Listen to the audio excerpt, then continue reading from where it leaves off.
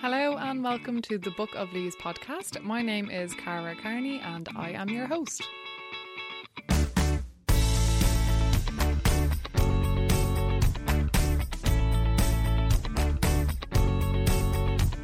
Thank you for joining me for episode 34 of Book of Leaves. I hope you're all very, very well. If this is your first or your not first episode, you're very welcome to the podcast. I'm delighted to have you here.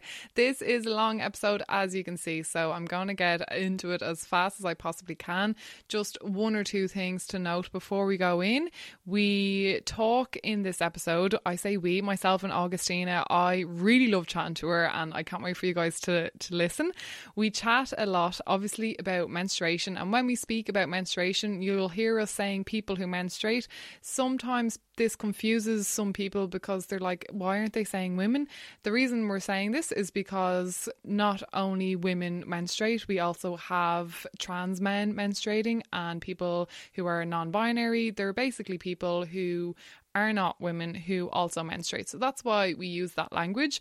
We also talk not just about eco-friendly products, but also about the shame around menstruation. That starts after about 45 minutes. The first 45 minutes is like every regular Book of Leaves podcast episode where we're chatting about the products and how to use them and options out there. And then the last 15-20 minutes are actually about just the shame around periods and why it's there and how we can maybe try tackle that together. And so if you want to just listen to the eco-friendly products, then just listen to the first 45 minutes. If you're here just for the shame part, then just listen to the last 20 minutes. And I would love it if you stuck around for both parts. And hopefully as well, there are some people who don't menstruate listening to this, because it's good to know for the people who do menstruate in your lives for empathetic reasons, and also just to kind of know if you're in the eco-friendly buzz, because there are certain things that are quite harmful to the environment, like sanitary towels and tampons. It's good to know these things. So when you're chatting to your friends and whatnot, you can go, hey, I know of an eco-friendly product. Whether or not you menstruate, you have a say in this because this is your planet too. We will also be chatting how periods can indicate if something is going wrong in your body in regards to your health. But of course, we are not medical professionals. So if you think there is something wrong, please always consult a doctor first. And that is everything. If you can support this podcast on Patreon or buymeacoffee.com, please do. I spent hours and hours editing this episode. We chatted for well over 90 minutes and I tried to get it down, but there's too much quality chat in here, so I couldn't. So if you could support this podcast on Patreon, buymeacoffee.com/Book of Leaves, that would be muchly appreciated. And thank you so much to my regular patrons. I love you guys. Okay, here is Augustina. I will catch you after for some very quick show notes. I hope you guys are having a lovely week and enjoy.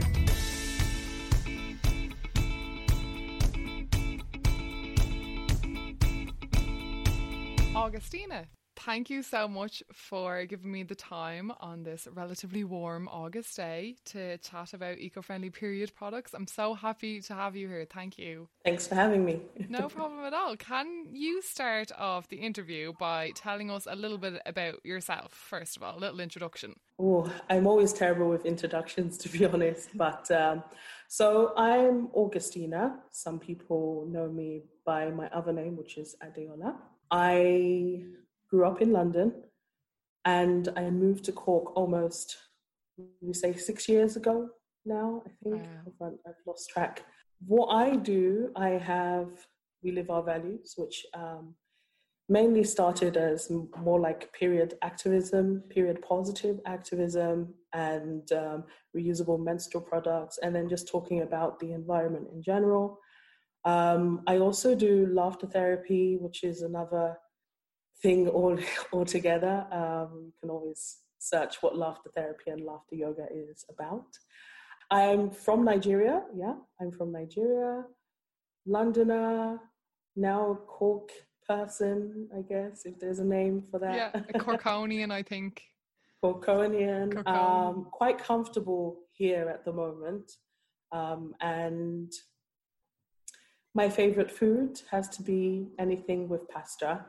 And I love flowers.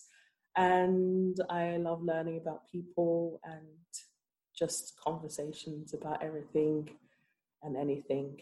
Yes. That's lovely. I think that's the nicest introduction anyone's ever had. So that's Thank you. perfect. I can't believe you do laughter yoga and stuff and laughter I therapy. do. I've never tried that. I would love to try that because there's nothing better than a good belly laugh. And I Exactly. They say it's the best medicine. Yeah. So how did you started off We Live Our Values, which is all about kind of period activism and positivity around our periods. The reusable side of it, how did you get into that? Were you always kind of aware of the waste involved, or was there a certain moment in your life that sparked your kind of eco-friendly mind? Yeah, so I'll be completely honest, when I got into reusable menstrual products, it wasn't really about the environment per se. That wasn't my main motivator. So I think I've been using reusable menstrual products since I was about 13 or 14 now. And it all came from the fact that with disposables, I always used to have like rashes and uncomfortable, like it used to be a really uncomfortable experience for me. And I know I have memories of my mom cutting up towels when she couldn't afford pads from the shop. And she'd basically rinse those towels out, wash them, and then be using them again, kind of, you know. And then I also have memories of her giving me loads of coins and going to the supermarket and handing in all these coins to try and get pads. Do you know what I mean? But when it came to my own turn, I knew already about the options out there which are disposable, but I felt quite irritated that why do I only have to use this or that when both of them, I don't really get along with them. So around that time, that's when the internet started becoming quite, almost everyone had access to the internet one way or another by then. So I ended up searching. I can't remember exactly the conversation I had with someone, but it was around the topic of, washable pads, you know. So I looked online and I found a small page of some people in India who do like circles, and they basically come together and sew pads by hand with needle and thread and different materials that you already probably have at home. So I looked around and I was like, okay, I do have an old pillowcase. I do have an old towel. I have an old fleece jumper, and I do know how to sew. So I decided to try and play around with making templates. And I ended up making my first set of pads from the upcycled stuff that I had at home, you know? So that's where it actually started, was from coming from a place of discomfort and also a place of money. It started to connect in my head that actually, you know, although I did this for comfort, I'm actually doing quite a large service for the environment, because I started pretty young. And if I think about it since then, I could probably count on my fingers how many times I've had to use disposable pads, you know, and it's always been emergencies, or if I'm staying at someone else's house, or if I'm in school. And to do it for so long, like, that's amazing. It's funny you bring up the frugality as well and saving money, because a lot of people see reusable items as more expensive or more luxurious in a way. It can be. Mm-hmm. It can be. There are options out, like, for example, the first ones I made, like I said, I made them with things that I already had at home. The first few ones that I made for other people as well, I was in my teens, it was made from stuff I already have at home. I even told people, this is how you can make, you know, those who would give me an ear, of course, because it's still, even till today, people are like, what? That's old towel, you know. I said, yeah, but if you do a strip wash, it's perfectly okay. It's functional. Sometimes it can be quite pricey. My items, I know when people look at the price up front, you know, I stopped selling them as individuals. It's always sold in pairs and up now. But I know with my own items, it's not for everyone's pocket. You know, some people do find that my prices are quite steep, you know, but then some people find my prices pretty low. So I'd see some people, they pick up one pad and pay like the price that is, they want to pay the price that is for two. And when I tell them, actually, it's for two of them, they're almost shocked, like, what? That's your hours, that's your work. You've put so much time into these. Why is your price so low? And I'm like, it's funny you say that, because for some people it's not.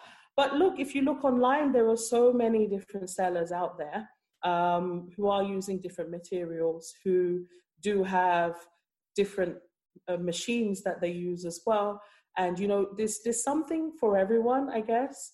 And there are also on Facebook groups where there are people who do sell the ones that they've already used. If you are that frugal and that concerned about not buying anything new, there are people who are actually selling ones that they purchased and they didn't really get along with it, or they don't need it anymore for whatever reason, or they're just doing a destash, and they post it in these groups. And believe it or not, just like with pre-loved nappies, there are people who are willing to buy pre-loved pads and cups, you know. So I know this is an objection for a lot of people. It's expensive. It can be, depending on your pocket, but at the same time, in the long run, when you think about how much you save over the years, you almost always make back the money that you spent to begin with. But even if you don't have the money to begin with, there are people who are giving away for free or for €2, €3, and much, much less prices. I know it's very tempting for people to go online and just order from AliExpress or these websites, you know. I try not to judge, and I try not to say, tell people what to do. But what I would recommend is looking into the practices of those who are making the pads in those factories, you know, and perhaps look more closer to home. There are people who actually care about what they are doing, and they don't just see it as a money-making opportunity to exploit. You know, they actually do see it as, this is something, a service that I'm doing, and these are my ethical reasons, and this is the care that I'm taking into producing them. Yeah, that's so true. It's a good point to have, to make sure that there's a lot of greenwashing happening, and you can easily be thinking that you're buying eco-friendly products from somewhere that absolutely doesn't care that they're eco-friendly or not. And although they are eco-friendly, like in some sense, yes, you are not putting those things into the environment. But then it kind of goes, like I say, with a lot of people, it kind of just depends on how eco-friendly you want to be and what stage you are at, because we all have imperfections anyway. I'd be lying if I said that I am not producing any waste whatsoever. I'm producing in many ways, but, you know, bit by bit, trying to cut back where it's possible. Exactly. And something that happens every month for several days is a perfect place to start. Exactly, yeah. And we need a million people doing it imperfectly rather than everyone doing it perfectly. So 100%. Exactly. Now, if we're to talk people through the kind of pads, and we'll get into cups as well themselves, for people who have maybe, say, a really heavy flow, do reusable pads work for them as well? Yeah, absolutely. It also depends on when you say heavy flow. Sometimes when people say heavy flow, it's not actually as heavy as they think it is. What you have to remember with a lot of the sanitary towels you do buy disposable, they are meant to be absorbent. So they do draw out blood, right? That's the whole purpose of it. So sometimes you find people, when they switch to reusables, they say, oh, I'm not as heavy as I actually thought I was, or it's actually reduced. Except it's not that it's reduced, it's actually coming out naturally instead of being drawn out. That's one. Two, there are different materials that can be on toppers. So on the general construction of a reusable pad, you have the top, you have the core, and then you have the back. So what you're going to look for if you're looking for something for heavy flow is the top and the core kind of does matter. Sometimes if the top is not a really wicking material, then the cause, depending on the maker, might be really wicking. I know it sounds like a different language, what I'm saying now, but it's just general terms that I'm giving people the terms. So if you want to do more research, you can actually, what wicking materials, wicking pads. There is a maker on Etsy who does for gushing. So when you talk about heavy flow, there are different types. So you also have the gushing heavy flow. You have the heavy flow with clotting. You have the heavy flow that is kind of, maybe you'd be dry for a couple of hours and then suddenly there's just this massive whoosh that happens.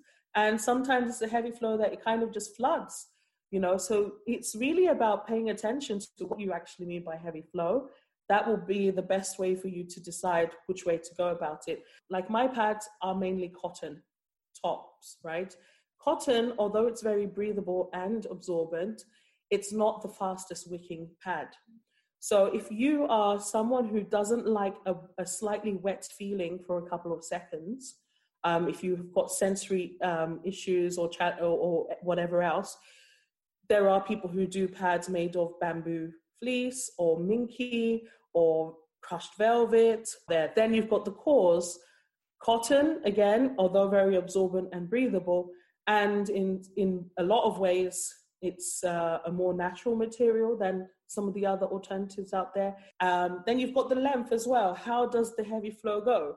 Is it always just right into the center? Is it rolling to the front, to the back, down the wings, usually on your disposable pad? You think about this and go, okay, usually it goes towards the back. So maybe I need a pad that is shaped in a way that gives me more support at the back. Maybe I always bleed down the wings, so I need to find a pad that has larger wings on the side and not something really small. Am I making sense? Yeah. There's so many different ways. Yeah. Like we never think or talk about this really, that you don't just bleed one way. Yeah, because when we are taught about periods or the menstruation experience, as I'm going to call it, it's always taught in a way that it needs to be hidden and get it out of the way. Even the disposable adverts, it's always about discreetness and hiding things and getting out of the way. You don't need to worry about it. Just don't even look at it. Just roll it up and throw it away. It's away, but it's only changing locations. And it's still going to happen next month and the month after. If you're not pregnant or you don't have any other issues, it's going to keep on happening for, on average, 40 to 45 years of your life. Isn't it something that we should actually pay attention and be thinking about what's going on? 100%.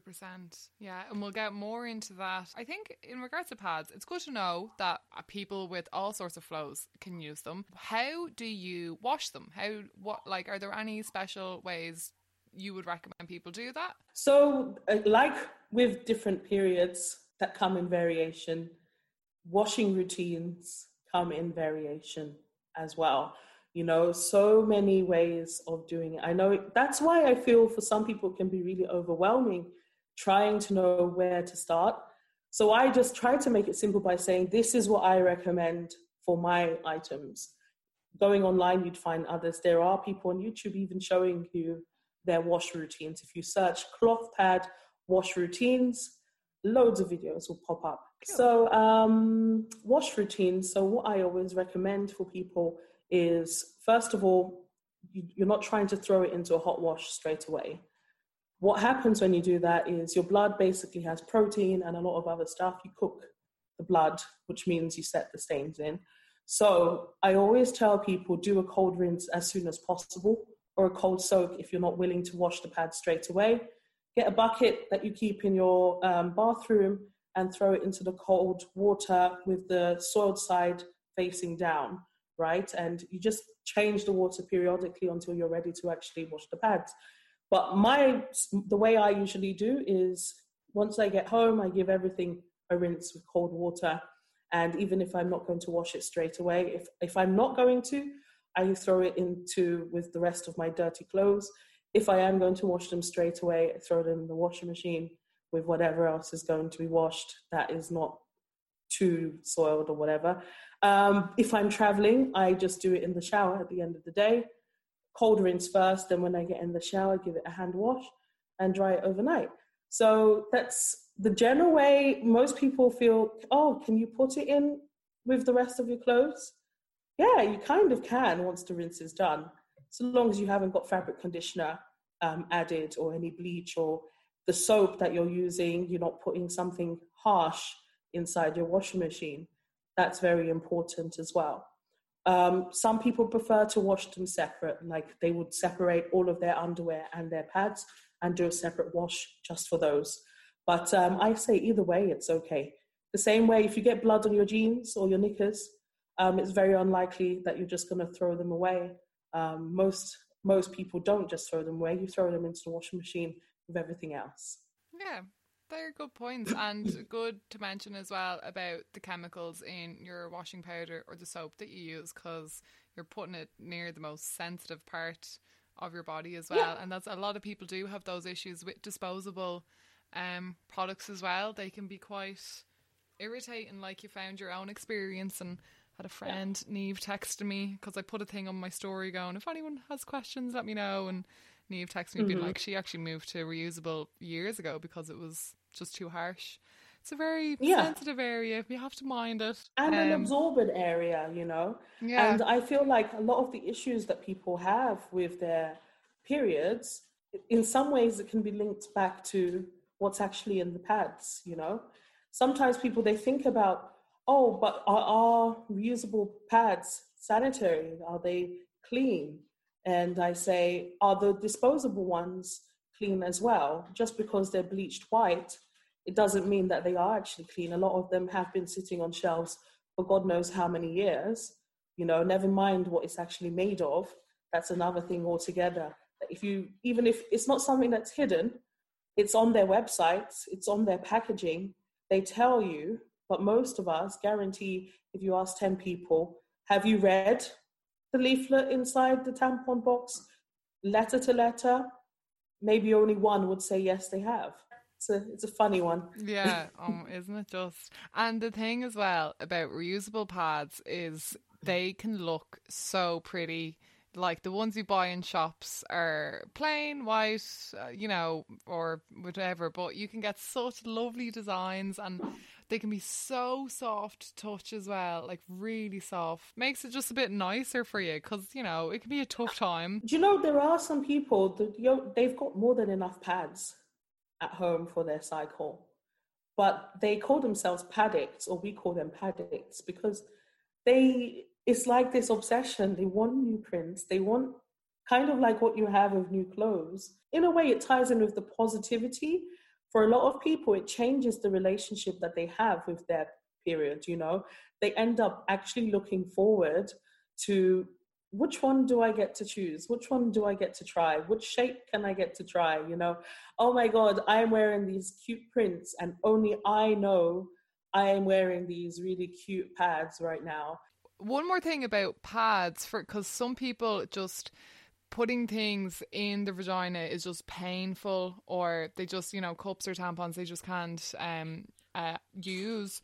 So when it comes to swimming or, you know, activities like that where typically people would go to tampons, like, is there anything, any kind of reusable pads that kind of help with that? Today, not that I'm aware of. Right, for swimming and such. There probably is. I mean, it's always changing. People are always coming up with different things. Yeah, and there might be, in the underwear world, there might be like a big brand like Thinx or something. I'd be amazed if they haven't started making that. I'm not sure, to be honest. With Thinx, it's very absorbent, which is great, you know, but I'm not sure how it would fare swimming. It might be so absorbent that it's just going to get really soaked with water as well, you know. That's true. And then you might have what we call compression leaking, which is when you now sit down. So, you know, if you've got a really watery flow, you find the consistency tends to be very close to that of water. You know, blood and water generally don't have the same consistency. But if you do find that you've got one that is really, really watery, sometimes with pads, as you sit, there might be some brands that you get compression leaking from, which means instead of it leaking like rolling off the front or back, it's literally as you sit and you add weight, it's a really uncomfortable feeling and experience. And I can imagine that's probably what would happen with the swimming. Yeah. Yeah. Well, hopefully there might be something on the horizon very soon. Yeah. The length of time of which you use them, because cups can be in for, I think they say 8 to 12 hours, like max. Yeah, flow. they say, yeah.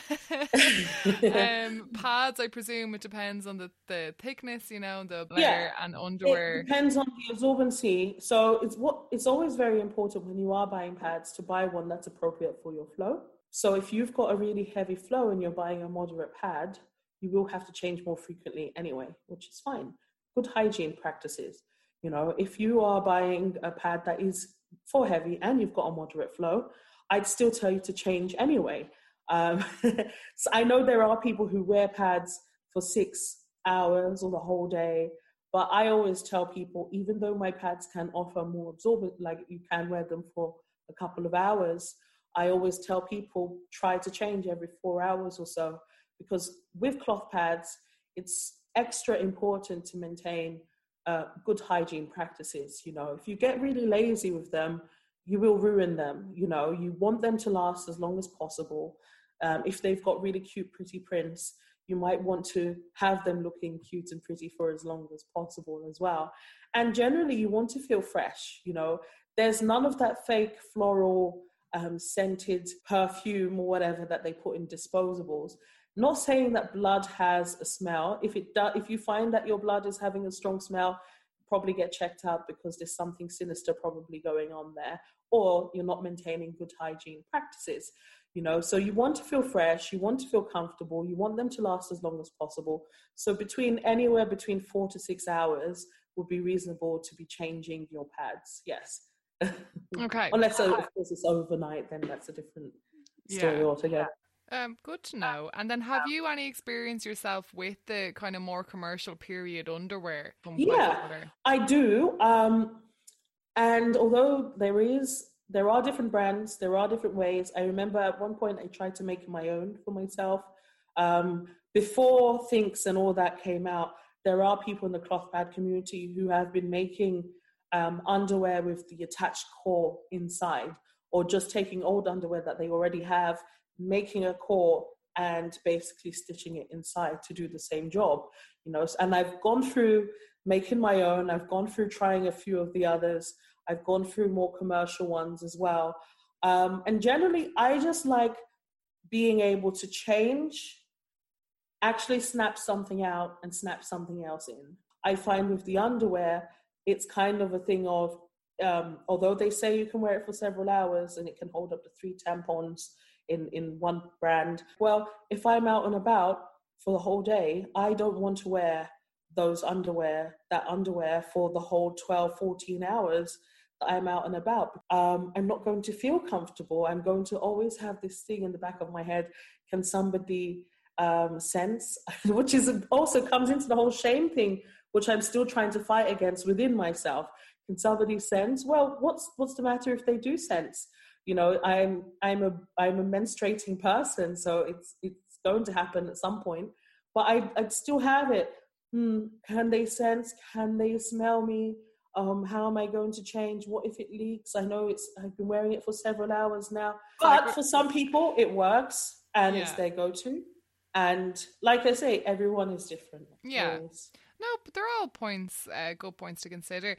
Right, so moving on to cups, menstrual cups. My housemates are sick to death of me talking about cups all the time. I love cups. I love cups as well. I've had two. The first one I had didn't actually fit me. It was a bit too small, and so I got another one, and that's working well.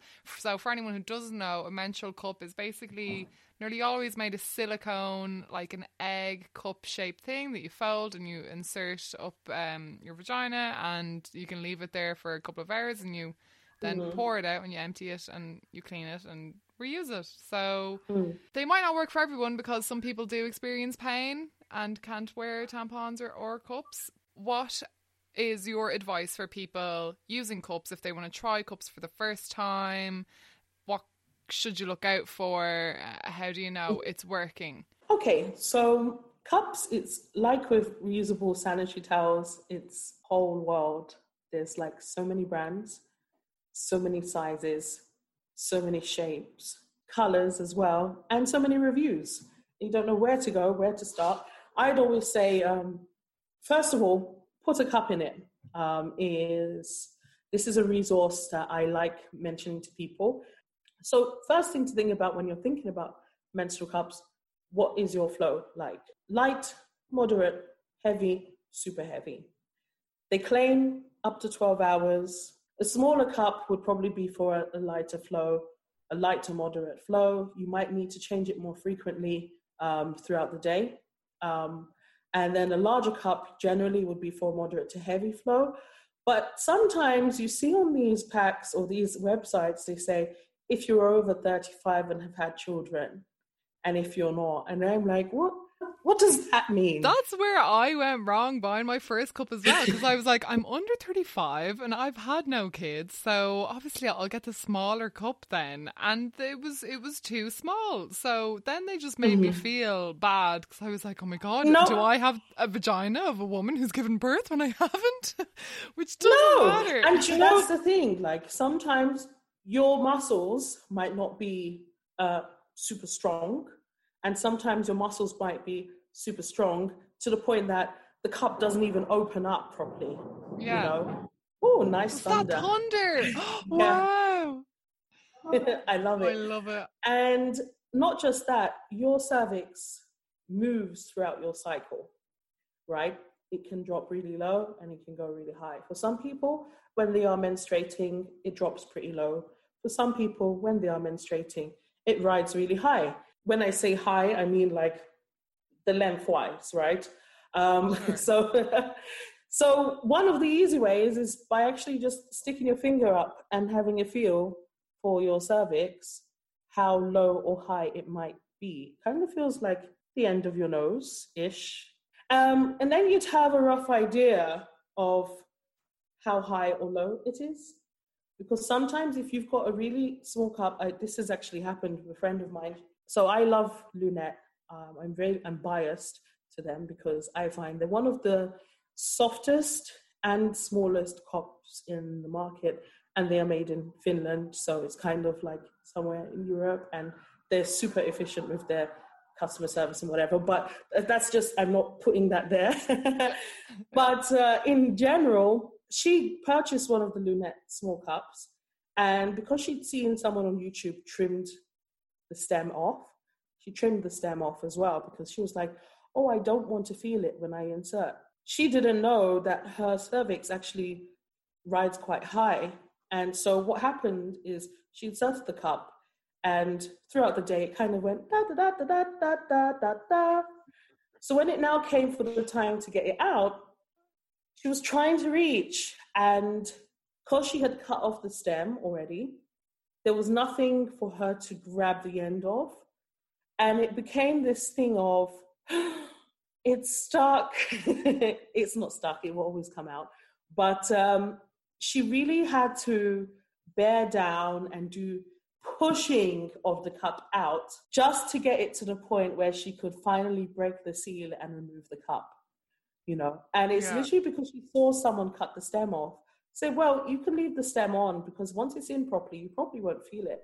If you do feel it, it probably means that, yes, go ahead, trim it. You can trim it bit by bit to see where you need to stop. You don't need to cut it all the way off. Yeah. But anyway, that just comes down to, like I said, your flow, your cervix, sometimes your muscles, your pelvic floor muscles. That thunder sounds amazing. I love it so much. But yeah, I didn't know that about the cervix riding high or low, because like you should leave them in for a couple of hours when you're trying them originally, because that actually happened to me the first time. The first cup I got, I put it in, I was like, oh no, I can still feel the stem. I'll cut a bit more like straight away. And then the first time I had to take it out, I was like, oh my God, I'm going to have to ask my ex, my boyfriend at the time, I'm going to have to ask him to drive me to A&A. It's stuck, I can't get it out, or he's going to have to get it out. How do I? And eventually it did come out. But I do know of someone who actually just couldn't get theirs out and they went to hospital. But it was probably the same kind of thing where they just cut the stem too short and didn't cut the realise. stem too short, or they got a really small cup, like really short cup, you know? Yeah. And all of this can be avoided by sticking your finger up. I know some people are really like, I don't want to. But if you're going to go for internal protection, you need to. Yeah, and there's nothing wrong with it. Not everyone does. Yeah, there's nothing wrong with it. Like, not everyone does. Like, sometimes it's the opposite. People get a really long cup, and they, even after they've cut the stem off, they can still feel it. You know, they can still feel it at the bottom. And you say, have you tried pushing it any further? Yes, and it's extremely painful. Okay, definitely stop using that cup, you know. Yeah. Sometimes if you are wearing it and throughout the day you're feeling pain, right? It's not normal to feel pain with the menstrual cup. And when I say pain, I'm not talking about your menstrual cramps or the usual pains that you might have. I'm talking about pain that once you take the cup out, you don't feel anymore. Stop using it. Yeah. You know, because there are a number of issues that can come with it. I'm not a medical advisor, but I have spoken with doctors about it. And actually my doctor, my GP, purchased the cup from me and she used it herself. And she came back to tell me she needs a menstrual disc instead of a menstrual cup because she was having issues with that particular cup that she got, you know. And that's something that a lot of times when people are advocating for cups, they don't talk about. They say, oh, it should be all fine. Once you wear it, you shouldn't feel anything. Yeah, you shouldn't feel anything. But what happens if you are feeling something, please stop using it and try and find either a different cup, a softer cup, a different shape, or just try and use something else altogether. You know, if you want to be on the safe side, perhaps don't just buy the first one, you see. Ask questions, try to do research, look at reviews, go to YouTube. There are people actually talking about their cup experience. Some of them are super dramatic. And I'm like, oh, it's dramatic because you've done everything wrong. But, you know, you still learn from them. Okay, that's the mistake they made. That's where they went wrong with that. So let me try this, you know. And what's the menstrual disc that your doctor mentioned? What's that? Yeah, so menstrual discs, something that has been around for a long time as well. They've always been in the disposable form previously. So it's basically kind of similar to a menstrual cup, except it doesn't really sit in the vaginal canal like menstrual cups usually would. It would literally sit right at the bottom of your cervix. And it's like, when you insert it, it's about that size in length. And it's got 3 or 4 inches. Right. Yeah, and then it's got like, we call it a sheet that you can insert and then you kind of place it in place, wear it for several hours. You can even have sex with it in as well, which you can't do. Don't try that with a menstrual cup. Oh gosh, no. Don't do it. I know someone did and it didn't, like, there was nothing, no bad experience, but don't do it, you know. And then you kind of would loop it out, and with the disposable ones, you throw them away. But now I know of 3 or 4 brands who are now doing the reusable ones that operate the same way. Instead of inserting it like a cup and waiting for it to pop open, you'd be inserting it and then kind of getting it into place with your finger. And then it catches the blood and it does the same function of emptying it out and rinsing it and then reinserting it again. Amazing. I just never heard of that before. That's really cool. Look up menstrual discs, reusable ones, and you'll see a few different things. That's not the only internal protection. You hear about menstrual cups, menstrual discs. There are people who use sea sponges. Oh, I've heard of that. Yeah. Yeah, there are people who use sea sponges. I've attempted using sea sponges myself. I think I've attempted pretty much everything at this point. Sea sponges I attempted, and I found compression, especially if I would cough, my muscles would just do this shutdown thing. Yeah. And I would literally feel the treacle coming out, you know, and it's for some people they get along, like. Yeah. But then I also had the concern of how do you really clean it? With a cup, you can sterilize it. But with the sponge, there are different ways people say you can sterilize it. But then I always have this thing of, can I still? And then you've got some people who, although I'm not fully vegan, there are people who they say the sea sponges are not vegan. So there's another diet that as well. Actually, yeah, I don't know. I never really thought about that before because it is like a living organism, but I don't know if it's closer to a plant or is it closer to an oyster or something. But different opinions. You've also got the reusable tampons that people make and use. I've tried those as well. That's another thing. If someone is curious enough and wants to experiment with themselves, they can. On Etsy and wherever else, there are people who do not only ones from crochet with cotton. There are people who actually sew them as well with like this kind of string attached. And what happens is you basically roll it up and then fold and then insert it like a normal tampon as well. And then the only difference is you wash them and use them again and again. Yeah. There's so many options out there, which is great. So many options. And I feel like it's robbery that we're only told about two growing up. Yeah, we're only told about pads or tampons, definitely. But there's a lot of robbery involved of money as well. And oh my God, just the general attitude. Yeah, but like I always say, because of the attitude, people die from embarrassment. I always thought it's just a phrase, oh, I die from embarrassment. Actually, yes, people are. Mm-hmm. Because they are so embarrassed to talk, they're so embarrassed to ask questions, they're so embarrassed to get checked up. You get tested and a whole series of different things happen. And then you find out, oh, it's far too late to actually act and do anything about it. And that's what we call dying from embarrassment, because had we had a culture of talking openly and talking like it's something natural, which it is, and sharing our challenges and sharing our positives and sharing things that worked and things that didn't work and sharing what is normal and what is abnormal and what might be sinister and what isn't sinister or what should be checked into, then a lot of people would not be finding themselves 15, 20 years after first noticing symptoms of something sinister, being told there's nothing you can do about it, or okay, now you have to have a full hysterectomy, or you've got stage 4 cervical cancer. And it's not something that just came out of the blue. They would have seen signs. Yeah. Your body always tells you something is up, but they might have not even seen it because they didn't even know what to look out for because nobody talks. Yeah.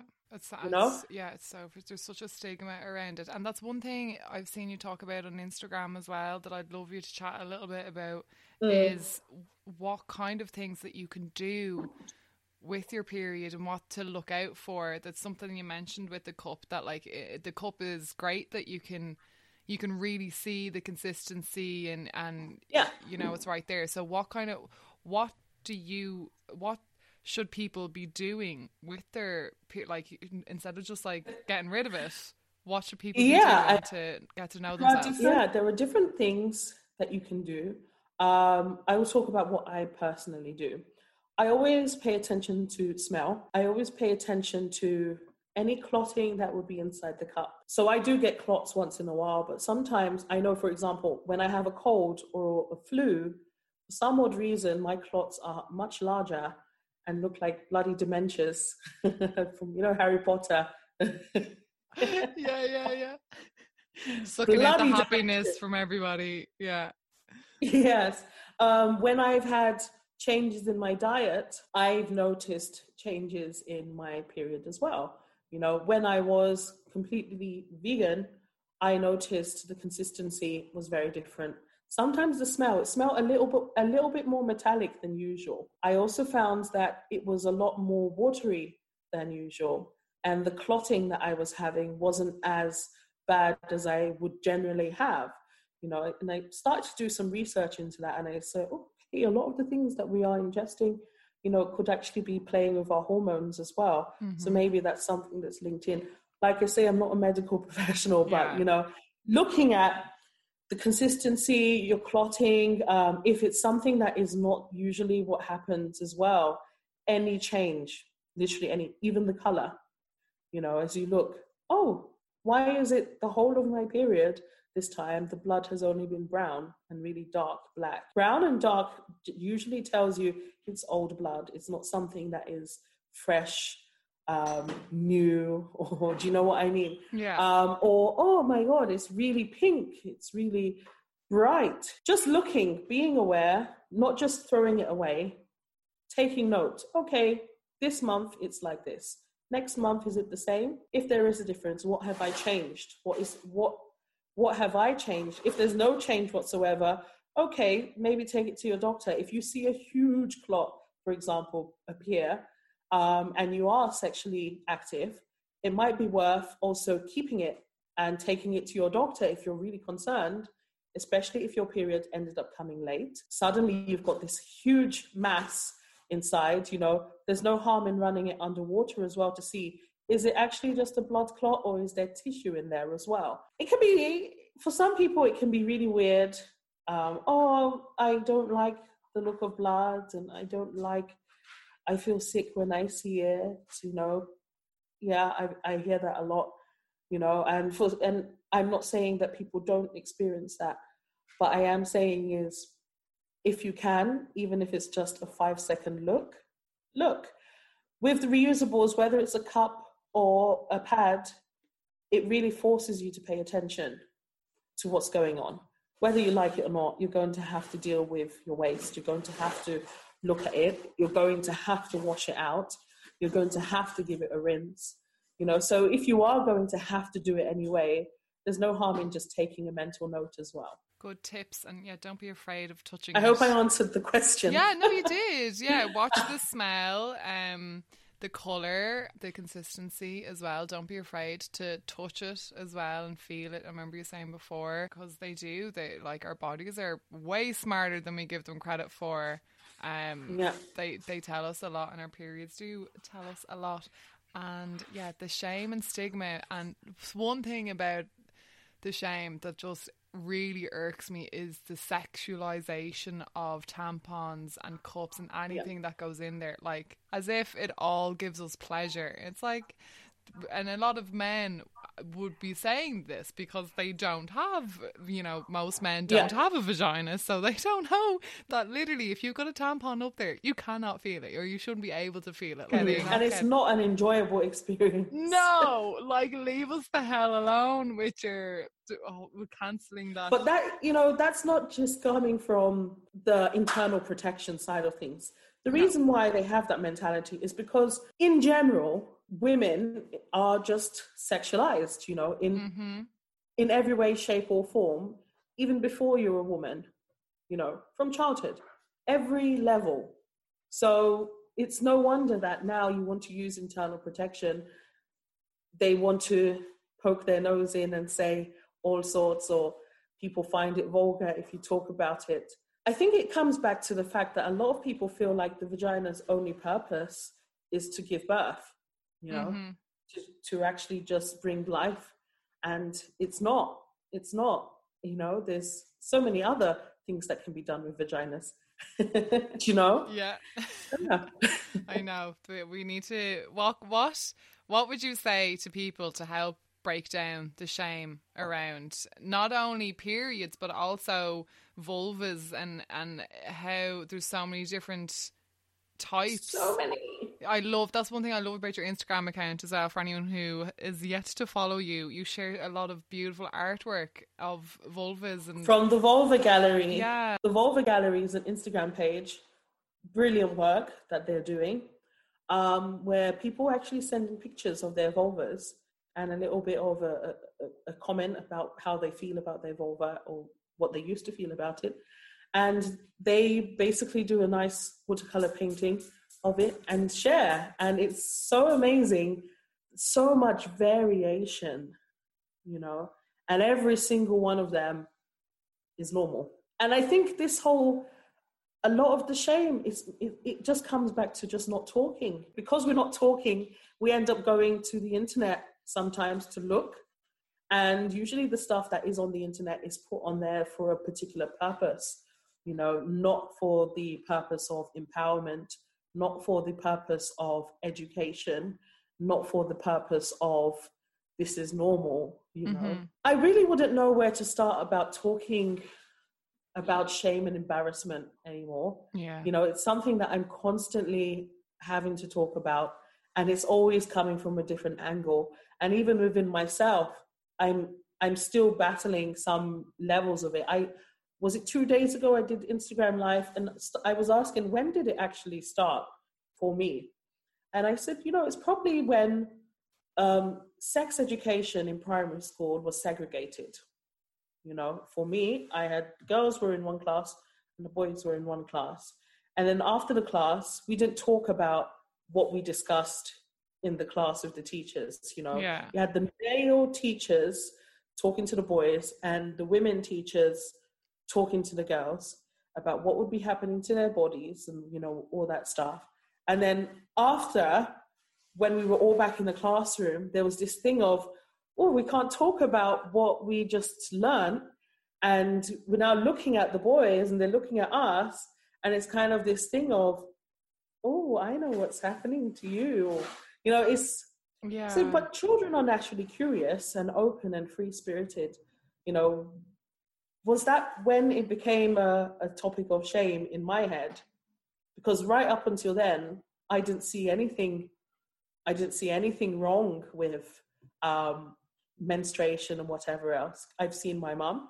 I know that my mum has periods, you know. I've seen aunties, they have periods. I know the teacher has, because she's clearly had pads on the table at some point, you know. So I was like, when did it start? When? But I talked to other people, it wasn't the same experience. Yeah, different for everyone. When did it start for you, if you had to look back? Well, I remember getting my period when I was 11. My mum would be fairly open now with periods, and she told me how it works and everything like that. And, you know, if when I get it, to tell her, and she'll buy me the things that I need. But I do remember one day in primary school that someone came back from the girls' toilet and said, I can't remember what class we were in. It must have been maybe 5th class, and someone said there was blood in the toilet seat, and everyone, like, it was a mixed school, there was 13 boys and I think 17 girls, and everyone was like, oh, who has their period? Everyone was trying to figure it out, like, and it was, my God, it was quite like oh my God, someone's on their period and we don't know who it is, you know, and someone's like, it's a crime. Yeah, like, it was, so it's trying to figure that out. Now, when I got mine, I just felt embarrassed. I was quite a shy child. People listening to this would be like, yeah, right, if they know me, but I was a shy child, and I had these awful cramps all day. And when I went, my auntie was visiting and my mom was downstairs with my dad and chatting to her, and I went to bed. And when I went to the toilet, I was like, oh my God, I'm after getting it. So straight away I just called Mom, and she was coming up the stairs, and I was like, I'm after getting my period. And her reaction was like, yes!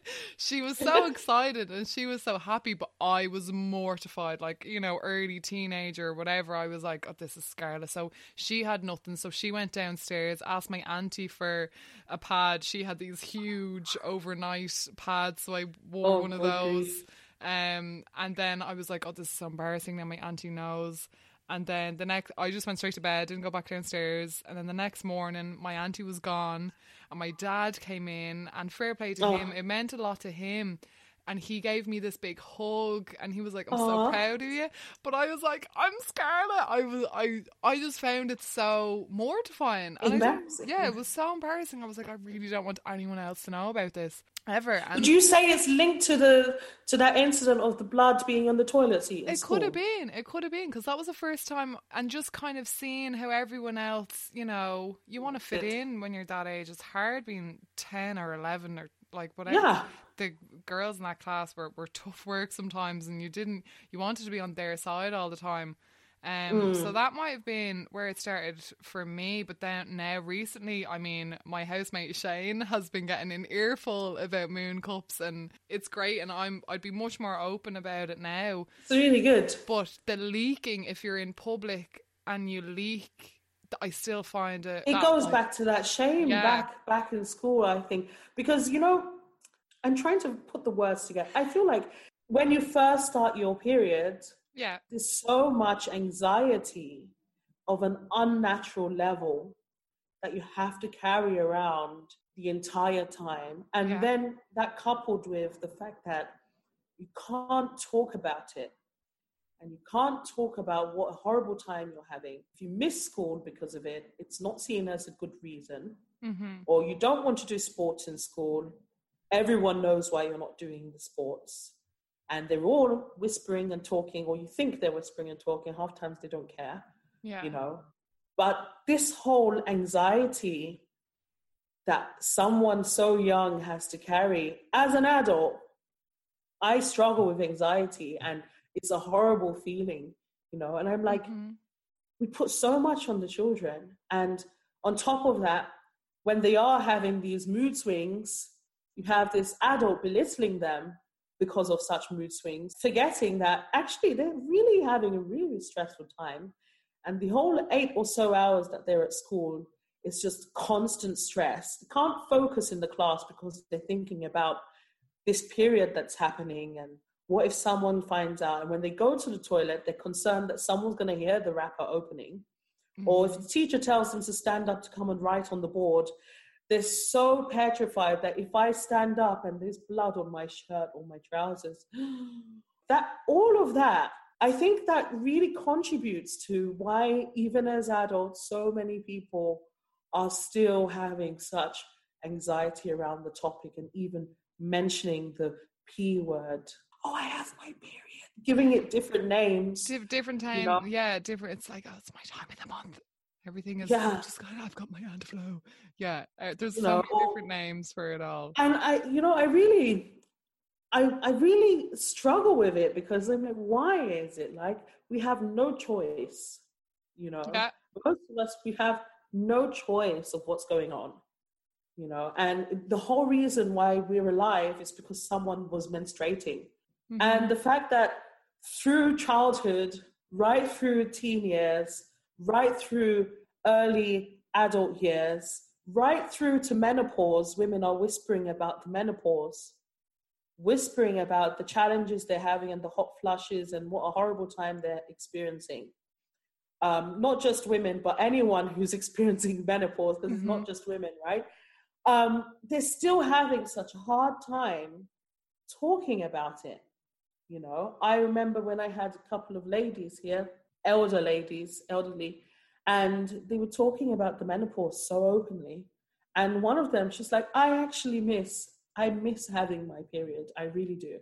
Because I miss having the release. I miss that feeling just after the period has gone, like a spring chicken every single time. Yeah. And the others were like, oh no, I'm glad it's over, we're out of the way, But then when I said, oh, I'm sure you're glad it's over, but how are you actually experiencing it now? Like, how are you feeling on a day-to-day basis? Your husband, are you still attracted to him how you used to be? Oh no, I can't stand him anymore. He's so irritating. We have a lot of arguments these days, and I'm like, so there's actually a lot more going on. Yeah. And whilst you might be happy that the bleed has stopped, there's still a lot more going on. And the fact that you have to carry it yourself and not talk about it and whisper about it and only go to designated groups to speak about it, it's just ridiculous, I think.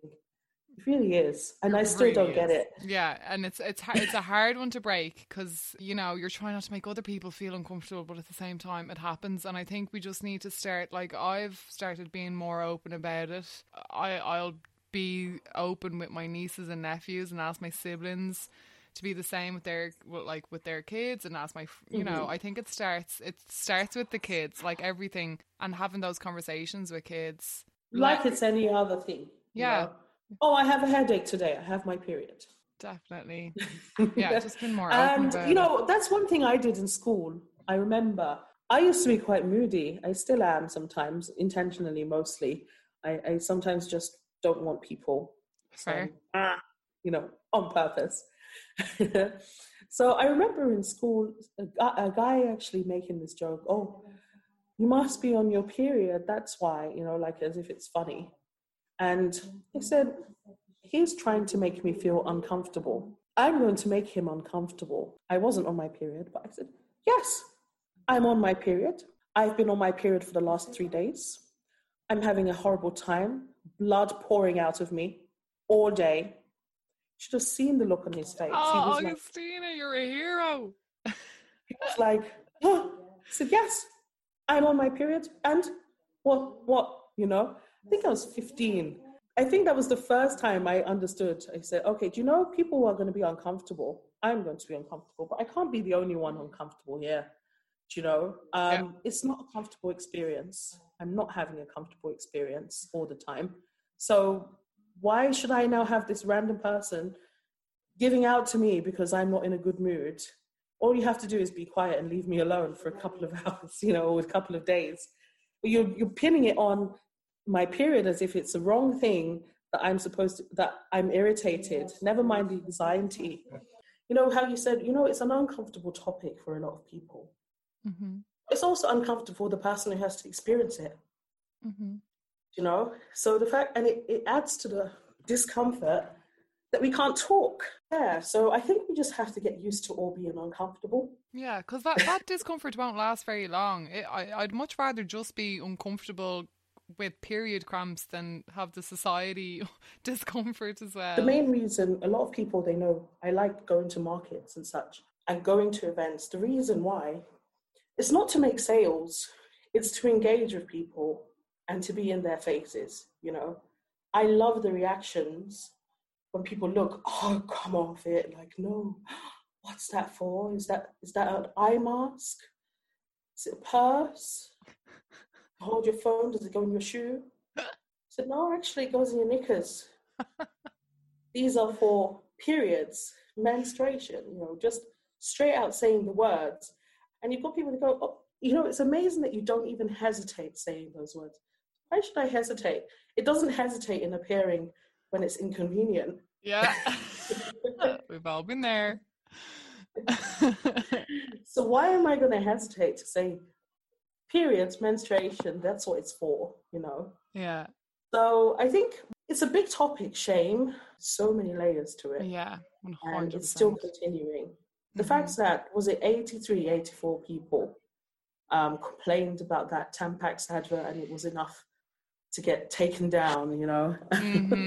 That ad people hated it. Some people hated it because it was really cringy. Like friends of mine who'd be open about their periods were like, oh, it's just so cringy. But like, it's not the only cringy ad out there. Ads are cringy. Exactly. Just end of it. So they're trying to get your attention to do something. And yeah, that was removed. Infuriated me. No. Yeah. And it was a question that people ask all the time. How comes I can still feel the tampon when I put it in? Yeah. Have you put it in properly? Have you put it in all the way? Yeah, and people leaving the applicators in, not realising that you're supposed to take those out. Yeah, it happens. Or some people, they buy those and they have a bad time and they don't know. Actually, you can get ones that don't have the applicators as well. Mm-hmm. You know, it's an actual thing that people are not aware of. So yeah, it's cringy, but not enough reason to be taken down, I think.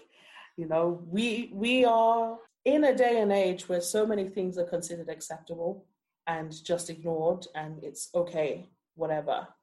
So I still wonder why, when it comes to periods, menstruation, and everything related, it's still such a big no-go area for so many people. Yeah, in some parts of the world, like there's a really deep cultural thing behind it.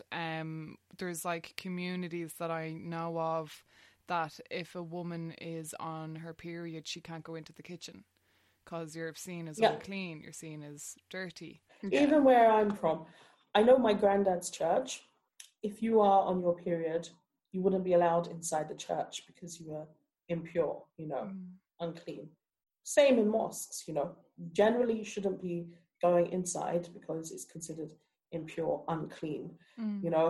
But then you've got more extreme cases where people are having to sleep in separate houses. But then there's something else more close to home, is the fact that, you know, people are missing out on education because of inadequate supplies, you know. Period poverty, it doesn't only happen in third world countries. It's right here in Ireland too. I've had women tell me they've used socks, rolled up magazines, newspapers, rolled up tissue for the whole time. One person told me she used her son's nappy, you know, because she couldn't afford. Then you've got girls who, was there a survey that was done? I can't remember the numbers off the top of my head, who usually when they would miss school because of their period, it wasn't necessarily because they were having extreme cramps that made them uncomfortable, but it's because they literally didn't have enough pads to be able to actually feel comfortable enough to go to school, you know, concerned that, oh, I've only got 2 pads for the whole day. At least at home, if they leak, because of that embarrassment of leaking and shame, at least at home, if they leak, nobody is going to see it. Horrible. So there, yeah, period poverty is a huge thing, as well as just period misinformation. There's people out there. I know a guy who literally said to someone, "Why don't you just hold it in and wait till you get to the bathroom?" There are some menstruators who, I mean, this group I'm in, although that's not what can happen, like it's not something that just happens. Yeah, You can't just hold it in and release it when you want. no. But there are some people who train themselves in the sense that they basically tense for several hours. They will still leak a little bit, but it's not the full flow. And then when they go to the toilet, they sit there and then kind of just pours. Wow. Yeah, it's a really interesting. You usually find that in the free bleeders community. Yeah, which A we lot of haven't touched people on who, a lot at all, yeah, really. But that is another thing that you can do, free bleeding. yeah. There are Yeah. people who free bleed. They don't use any sanitary protection, internal or external at all. They just kind of let it go, whether it be their knickers or their trousers, or they have particular shorts that they wear during that time. Sometimes I do free bleed towards the end of my period, which is at night time. I would put like a towel down and just sleep naked, yeah, and just let it go. We've talked about so much, and I could literally have this conversation for ages, and I nearly want you to start your own podcast on period talk. I would love that, and people's period stories. If people want to find you, you are on Instagram. I'll link that in the show notes, and you are also hopefully, I know, working on a website. I know it's been quite difficult getting it up and running, but hopefully you will have a website soon, and Yeah. I'll keep people updated on that. And if they're following you, they'll of course know as well. And now the markets, like in person, if people want to buy products off you or chat to you in person, obviously that's different. So you're only, where are you Yeah. now? What I found with the markets is, you know, people like touching and feeling and having a personal one-on-one conversation. When you take out the markets because of the current situation with the pandemic and all that, you know, it's a little bit more difficult. But I still want to be able to have the one-on-one conversation. So I'm trying to figure out the best way to go about with that. And on my site, which I'm working on, I've taken a lot of effort into trying to be as descriptive as possible with the pads, and also putting a way to actually contact me personally. But that's why it's still stalling, because it's not really sometimes you have a vision, but it's not really the easiest vision to actually achieve. But I want to achieve it. So until I can, I'm just going to continue stalling. But in the meantime, I can still be found on Instagram at Live Our Values. On Facebook, it's We Live Our Values. But my main thing has always been activism. Yes, it's nice to make sales, but it's not the thing that I love the most, if you know what I mean. Yeah. So I'm trying to find the balance between passion and, okay, you actually have to eat and pay bills. Yeah. You know.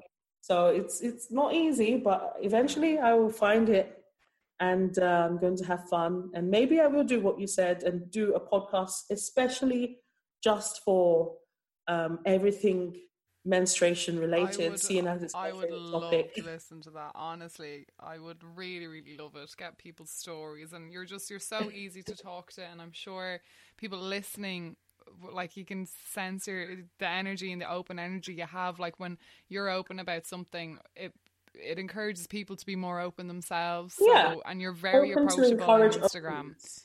So if anyone's Yes. on Insta, like, do message Augustina if you have any questions, or like check out her Instagram lives, because you're just so knowledgeable. Like, And you know, the funny thing is, sometimes I have this thing in my head, because people tell you if you want to do videos on Instagram or whatever, it has to be a particular way, or you're not going to get attention or whatever. I'm like, I really struggle with that, because I want to do exactly like I do on a day-to-day basis, but just have a camera there and talk. So I'm hopefully I'll have enough courage to do more videos. I'm planning on it. But I feel like it's even more important now that people have the time to actually think and research and have time to have those discussions, because I think previously we don't really have so much time, because we were doing so many things and rushing in so many places. Yeah. And things have really slowed down now. So fingers crossed. Definitely.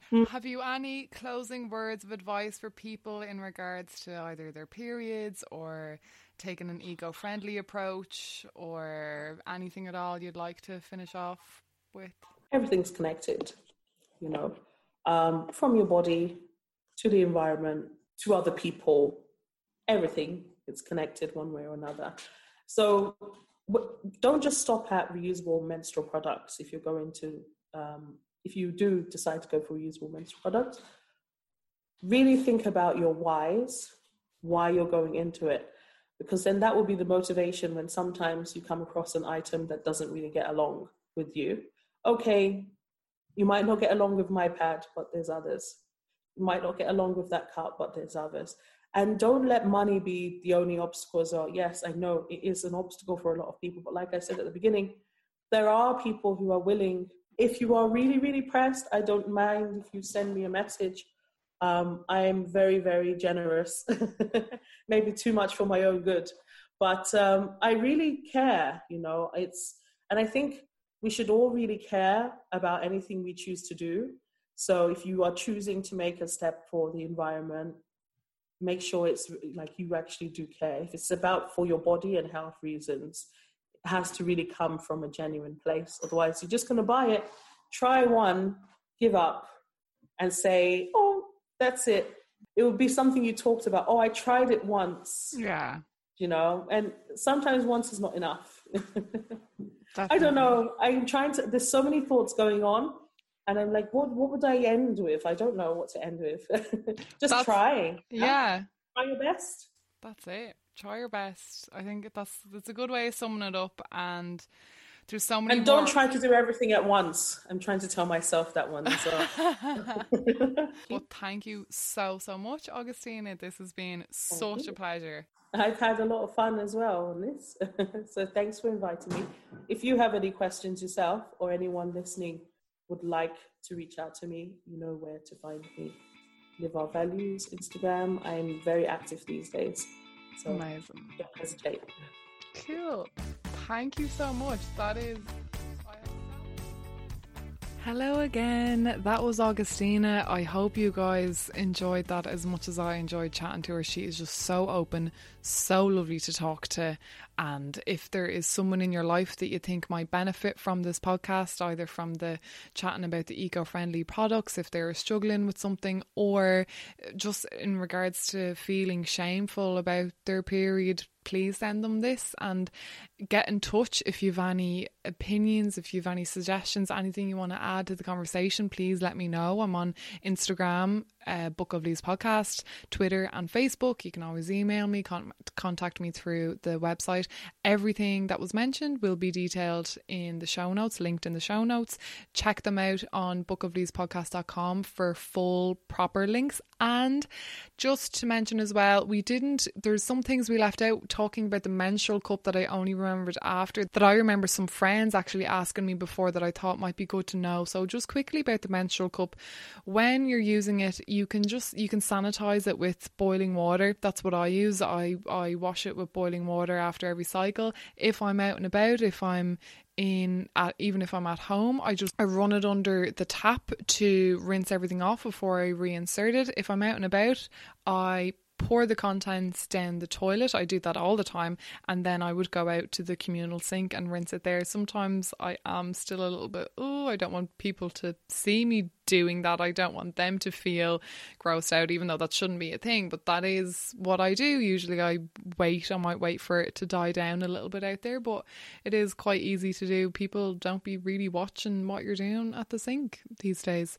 So that is how you use the cup in between cycles and how you can wash it out. There's other ways of doing it. Some people might use baking soda and things like that, but that's not what I've done. But as always, the internet is an amazing resource to look up how other people wash theirs, and you can wear a cup anytime a day for any activity except when it comes to sex. So obviously don't wear it for sex, but people say, I do yoga, or what if you're doing a handstand? Will everything just fall back out? No, because of the consistency of your period. It's not water, it's like tissue most of the time, for most people anyway. It doesn't just fall out. It will stay in there. You can do your yoga, your acrobatics while wearing a cup. That doesn't matter. And just check that it is opened out fully when you do insert it. You can run your finger around the edge. If it still feels folded up, give it a squeeze, and if you find that it's just really hard to open up, then you might need a smaller size. You might just have like a very strong muscularly wall vagina. So yeah, you might just need a smaller size. And I think that is it. If you've any questions, if there's anything we've left you in the dark on, please get in touch with myself or Augustina. You heard how open she is. And yeah, I hope going forward your periods are as pain-free, hassle-free, eco-friendly as possible, and as shame-free as possible. That's something we really need to hit on the head, I think. Okay, I think that's it. Please share, rate, review this episode. And if you can support it on Patreon or buymeacoffee.com, please do. I put a lot of hours into this one in particular, so any help would be much appreciated to go towards the podcast hosting fees and the website as well. So thank you. That's it from me. Have an amazing 2 weeks and stay safe. I will talk to you soon. Bye.